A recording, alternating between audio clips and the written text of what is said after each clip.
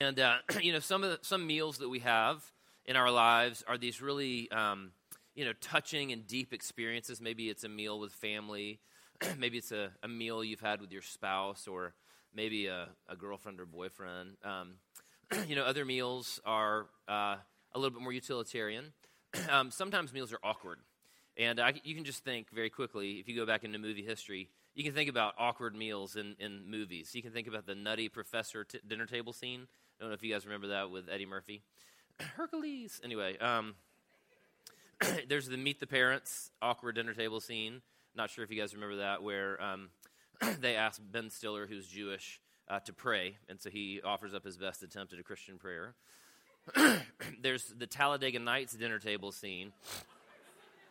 I've never actually seen Talladega Nights, but I have seen clips of that little dinner table scene, and it seems to be quite humorous. Anyway, when I was a kid, when my sister and I were little, we had a great aunt whose name was Mimi, and we used to giggle like crazy when we would eat dinner with her and sort of the extended family, because one, she sounded like Aunt B from Andy Griffith, if you're familiar with Andy Griffith, but she would always say these things are just utterly outlandish.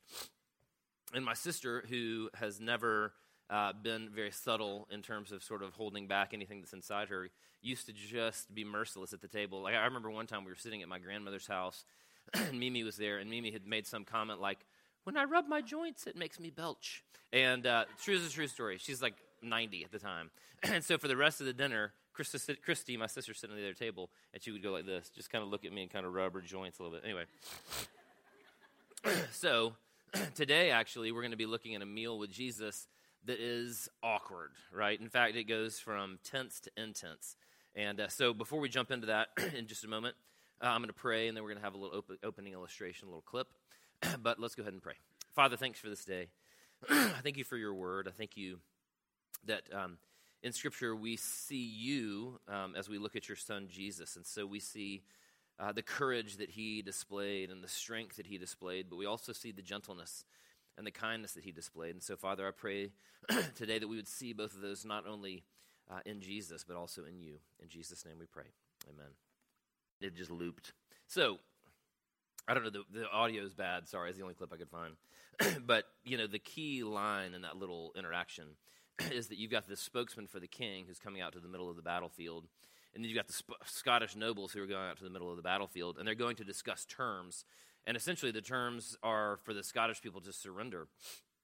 Well, of course, William Wallace, who hasn't been invited out to discuss the terms, begins to make his way out there, and he's riding past his buddies. They go, "Where are you going?" And he says, "I'm going to pick a fight." And that's exactly what he's going to do. He is going to pick a fight with the British because they have been intimidating and they've been oppressing the Scottish people. So here in Luke chapter 14, what we've got this image of Jesus. And what's really interesting about this image of Jesus is we're well into the book of Luke here. We've made our way a long way into this story. And if you guys know much about Scripture, one of the things that you know is that Jesus was constantly at odds with the Pharisees, because these are these guys who are supposed to be using their influence and their power in order to care for the people and lead the people and guide the people. But instead, they use their power for their own benefit and for their own good.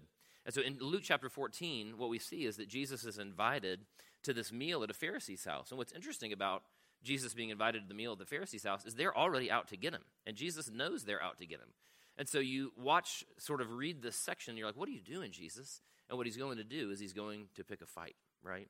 And like the clip we used about Braveheart just a minute ago, what William Wallace was going to do is he was going to fight for the freedom of the Scots. And in the same way, Jesus is going to fight for the freedom of his people. Now, in Luke chapter 14, there's actually 4 different segments. We're only going to be looking at verses 1 through 6. But the 3 other segments are interesting.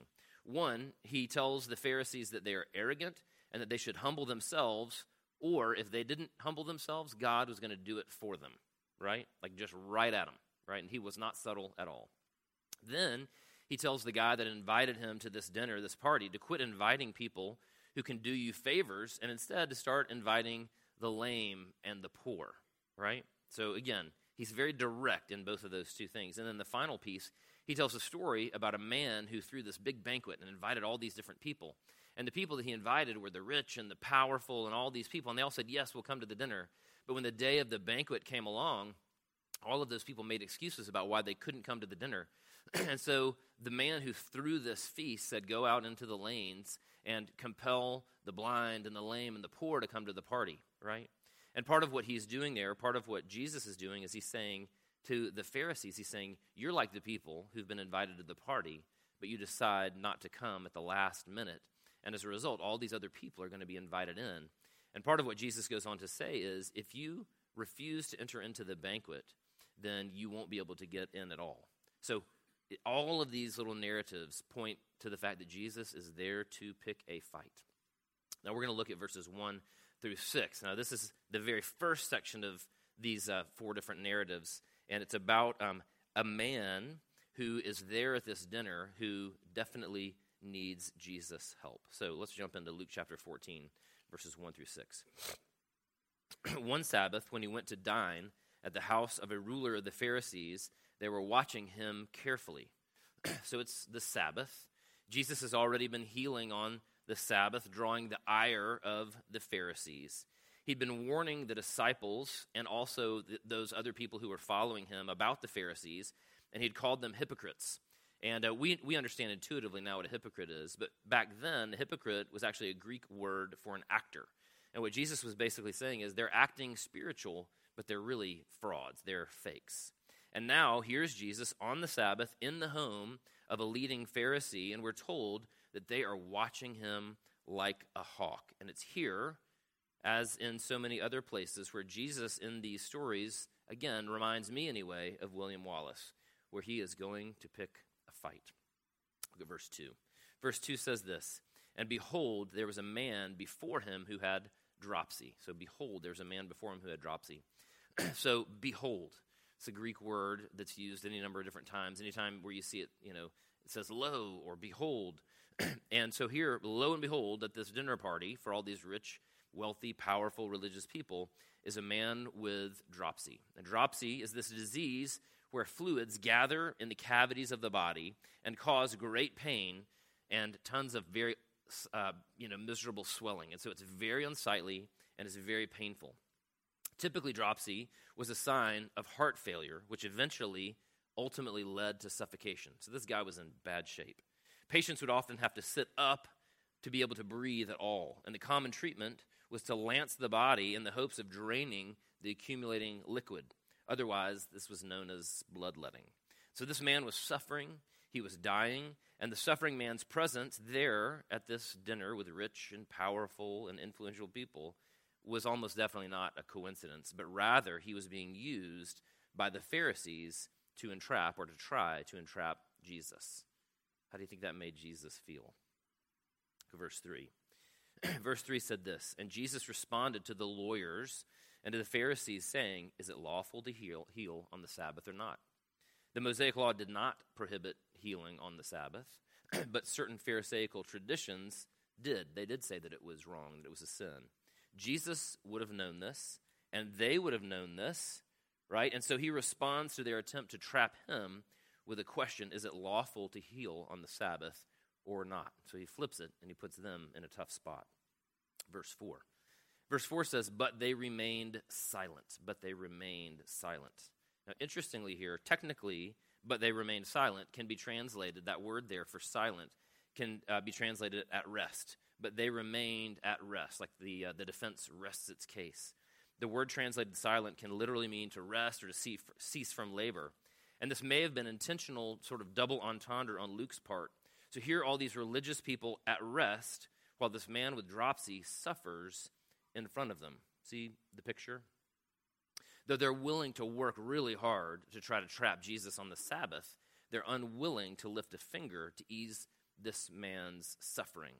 So how would Jesus respond? What would he do? Second half of verse 4 says this, and I think this verse is a little bit like Jesus wept, actually. Then he, that is Jesus, took him and healed him and sent him away. Took him, healed him, and sent him away. We're going to actually come back to that verse in just a moment. Verse 5, and he, that is Jesus, said to them, which of you, having a son or an ox that has fallen into a well on the Sabbath day, will not immediately pull him out? It's a guarantee that if one of their sons had fallen into a pit, they wouldn't have thought twice about rescuing their son. It's guaranteed that if one of their livestock had fallen into a well, they would immediately have started to try to rescue that animal from a pit. They wouldn't have hesitated to rescue their son or livestock. But again, here they sit at rest while this man suffers. Verse 6 says this, and it says this. It says, and they could not reply to these things. And they could not reply to these things. Kind of interesting verbiage there. These were high-level religious leaders, right? They taught for a living. They were accompanied by scribes or lawyers who were essentially these people who specialized in what the Bible taught. How could they not answer Jesus? The word the ESV translates could not is derived from the word for strength. So they were not able or were not strong enough to respond to these things. Jesus uses his strength to heal the suffering man. Jesus uses his strength to courageously engage with these men who will eventually kill him. And in response, they don't even have enough strength to utter a word. So what do we do with this story? It's just a little story. What do we do with it? Well, I think we need to ask ourselves whether or not we see ourselves in this story. Who are we in this story? Are we a Pharisee? Are we the man with dropsy? Are we Jesus? Very quickly, let's look at the Pharisees. Let's look at them. They were not curious about Jesus. They were just out to get him, right? He'd done all these miracles, right? They were doing amazing things, but he happened to threaten their position and their power. And so instead of being curious about him and following him, they were just out to get him. They kept silent when they should have spoken. They used the man with dropsy for their own purposes instead of seeking to help him. They trusted in their own ideas instead of being obedient to Scripture. They remained at rest while this man suffered. They refused to use their power for others, but instead they used their power to preserve their positions. They were more concerned with what their peers thought about them than what Jesus thought about them. And then finally, they should have responded in this situation with worship and by listening to Jesus after a miracle, but instead they continued to fight against him. And I hate to tell you this, but most of us have more in common with the Pharisees than we'd like to admit, or at least I do. We remain silent when we should speak. We rest when we should offer help. We should respond to God in worship, but instead we remain at odds with him. We keep him distant. We are way more like the Pharisees than we would like to admit. Let's look at the man with dropsy. Here's this man with this horrible disease, immense suffering. He's actually unclean, so he's unable to enter the temple to even worship. So he's at a distance from God. He's in pain. He would have been in terrible physical pain and terrible physical suffering. He would have been miserable. He's surely in emotional pain. The physical pain would have almost definitely been accompanied by hopelessness, depression, loneliness, and despair. He's dying. His heart is failing. He knows his need, and he is 100% unable to save himself. So we're like the Pharisees, but we're also like this man with dropsy, more like him than we know. Like the man with dropsy, our hearts are failing, and we're in desperate need. And unless someone steps in, we will surely die. Pharisees, this man with dropsy. Let's look at Jesus. Here we see Jesus surrounded by his enemies yet again. Those who are out to get him, those who will eventually use their power to have him arrested and crucified. They're just looking for a reason to crush him. They've set a trap for him. And Jesus willingly, knowingly, courageously, calmly, and intentionally steps forward into the middle of their trap. We're told that Jesus does three things in particular as he steps in, especially to this man, to deal with the man with dropsy. It says this. It says, then he took him and healed him and sent him away. You can read that really quickly, and you kind of miss it. Let's look at that first section where it says Jesus took him. Technically, the NIV, if any of you guys have an NIV Bible, it says the NIV, it says taking hold of the man. And that Greek word there almost means it actually is a metaphor, can be used as a metaphor to rescue someone, but it's this idea of throwing your arms around someone and holding them and grasping them, taking hold of them, almost like, when a little, 2 or 3 year old boy or girl hurts themselves and the mom runs over and she picks up the child in her arms and holds him or holds her. And so here's this picture of Jesus with this man who has this horrible disease. And Jesus goes over and doesn't just sort of touch him or put his hand on him, but Jesus takes hold of him, right? Takes hold of him. And then it says, and then Jesus healed him, or that can be translated, made him whole. And so Jesus takes this man who is suffering miserably with this horrible disease called dropsy, and Jesus not only takes hold of him, but he makes him whole. He brings him back to be who he was created to be. And then the last thing we see here is then it says Jesus sets him free, or it's translated sent him away, or looses the man. It's the same word that can be used to describe setting a slave free or untying an animal. It's the same word that would have been used to acquit someone of a crime or to free them of a debt. Jesus not only takes hold of this man, he makes him whole, and then he sets him free. Now, it's my privilege today to tell you that if you are like this suffering man, hopeless and desperate and with a failing heart, that Jesus moves toward you with his arms outstretched to take hold of you, to make you whole, and to set you free. That's what Jesus came to do. How many of you need to hear this today? How many of you need to see this picture of Jesus offering mercy and grace to the broken, but more particularly, how many of you need to see Jesus offering the same grace and mercy to you today? I know I do. Let's take a moment. Let's pray. Father, I thank you for this picture of Jesus, who is a great picture of you, who courageously and with strength moves in order to rescue us, in order to defend us. And at the same time, Father, this great picture of Jesus as he uses tenderness and mercy and grace and gentleness in order to offer us rescue and healing and to set us free. So, Father, for those of us this morning who are are very aware of our brokenness and our sin and our desperation, Father, I pray that we would call out to you, and that we would see your Son reaching out to us in order to offer us healing, in order to set us free. Father, it's in the name of your Son, Jesus Christ, today that we pray these things. Amen.